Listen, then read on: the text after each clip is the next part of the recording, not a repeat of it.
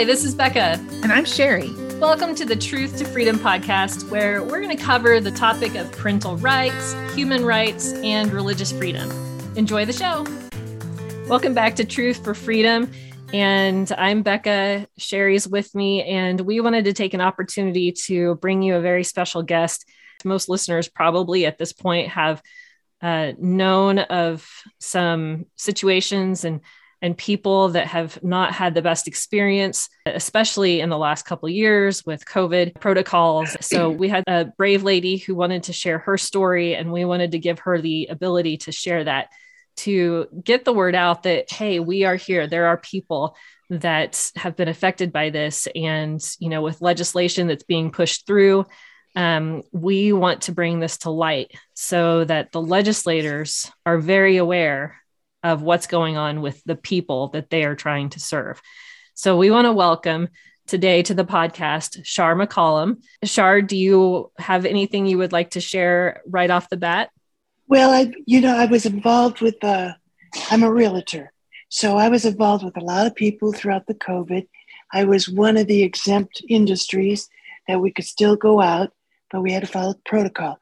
I was very diligent into watching and listening to what information was out there, not just what was on the main street media, but also what doctors and other people across the country were saying.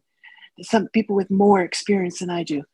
So I followed the protocol of building my immune system. When I built my immune system, that meant I was taking the tonic water with quinine in it, the zinc, the vitamin C, religiously every day. But what happened was, it was May of last year, my mother's birthday, May 1st. She was 86, and I said, I'll throw an open house for you with all her friends to celebrate her birthday. Well, I celebrated her birthday, and out of the people that came from her church, 25 of them or so were just so proud of the fact they had just gotten the vaccine. So most of those were within 2 weeks of having a vaccine. I didn't know it.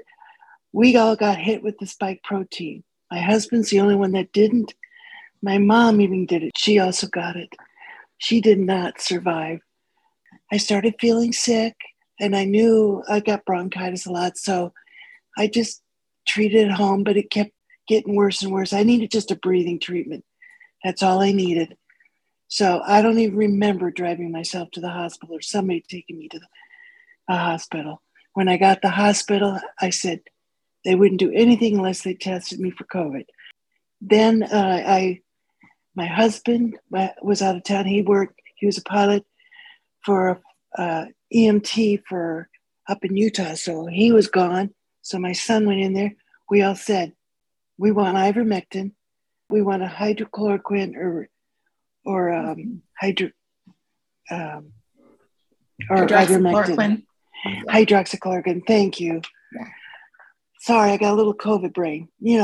70 days in a coma kind of makes you a little foggy. So anyways, we said, no.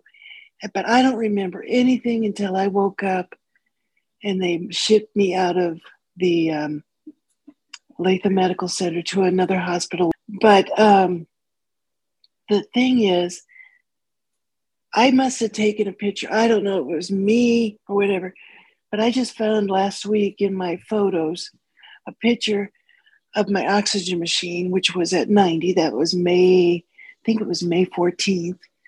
I have a picture of the room number that I was in the hospital for something, picture of the nurse.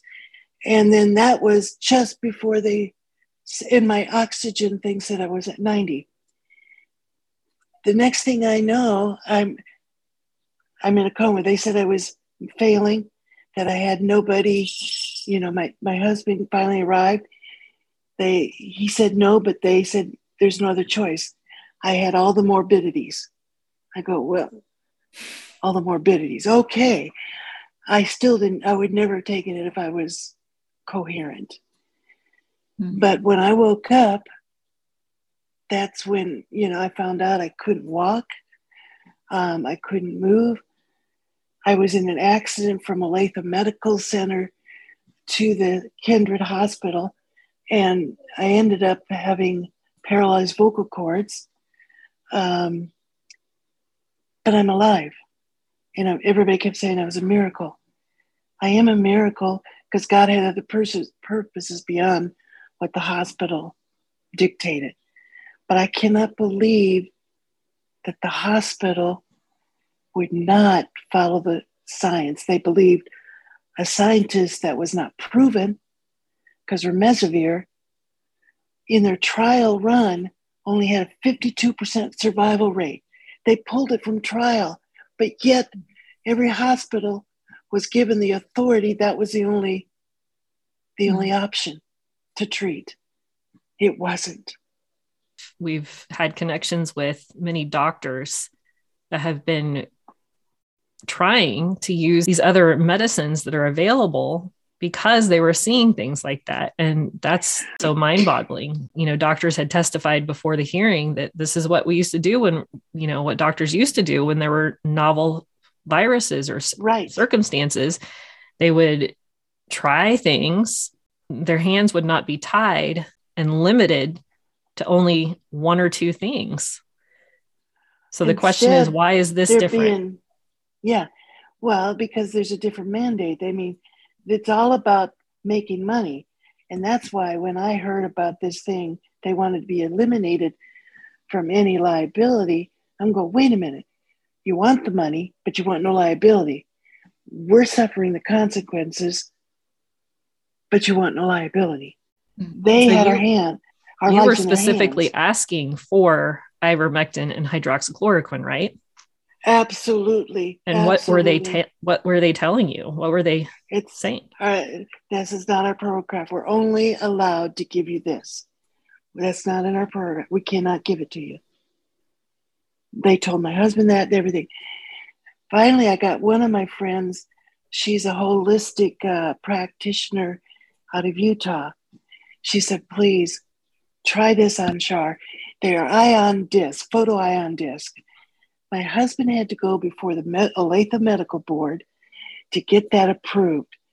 To get that approved, he had to sign a waiver that they're not responsible for that, and that none of their staff could touch any of these photo ions. And those discs are basically acupuncture using photo ion sensors. I woke up and was able to remove the incubation or whatever it was that they did within 2 weeks. So what did they say, Shar, after that happened? Were they shocked, or what was their response when that happened? I have no idea, because I'm not remembering things, but I will tell you, when my mother was in intensive care in August, she relapsed. She had a stroke, which it could have been through the whole process. But one of the night nurses was my nurse. And when I got on there, because I couldn't talk very loud, so we had to do FaceTime. When I got on there, she could not believe it was me. She couldn't believe I was coherent. She couldn't believe any of that.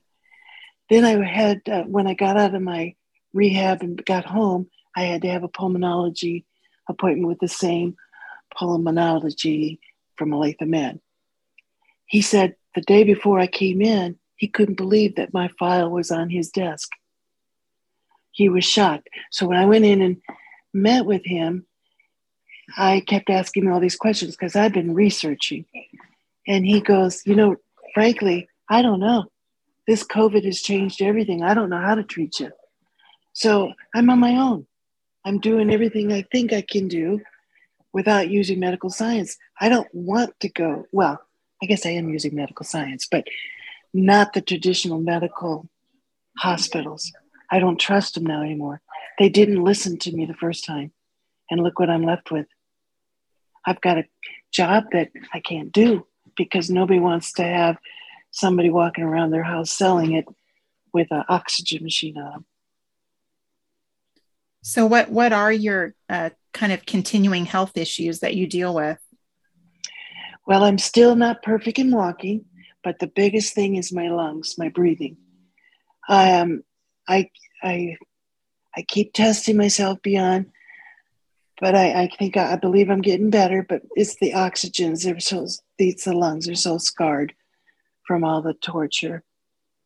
Let's see, I can walk now, but I do it without my cane and my walker, but I have to have them nearby. So, and I can't walk far enough to really build those much. So I'm using light therapy, which I went and got researched a Hugla, a light therapy where I sit in front of that 15 minutes in front, 15 minutes in the back for my lungs. I believe I'm getting better. It's a process. Good.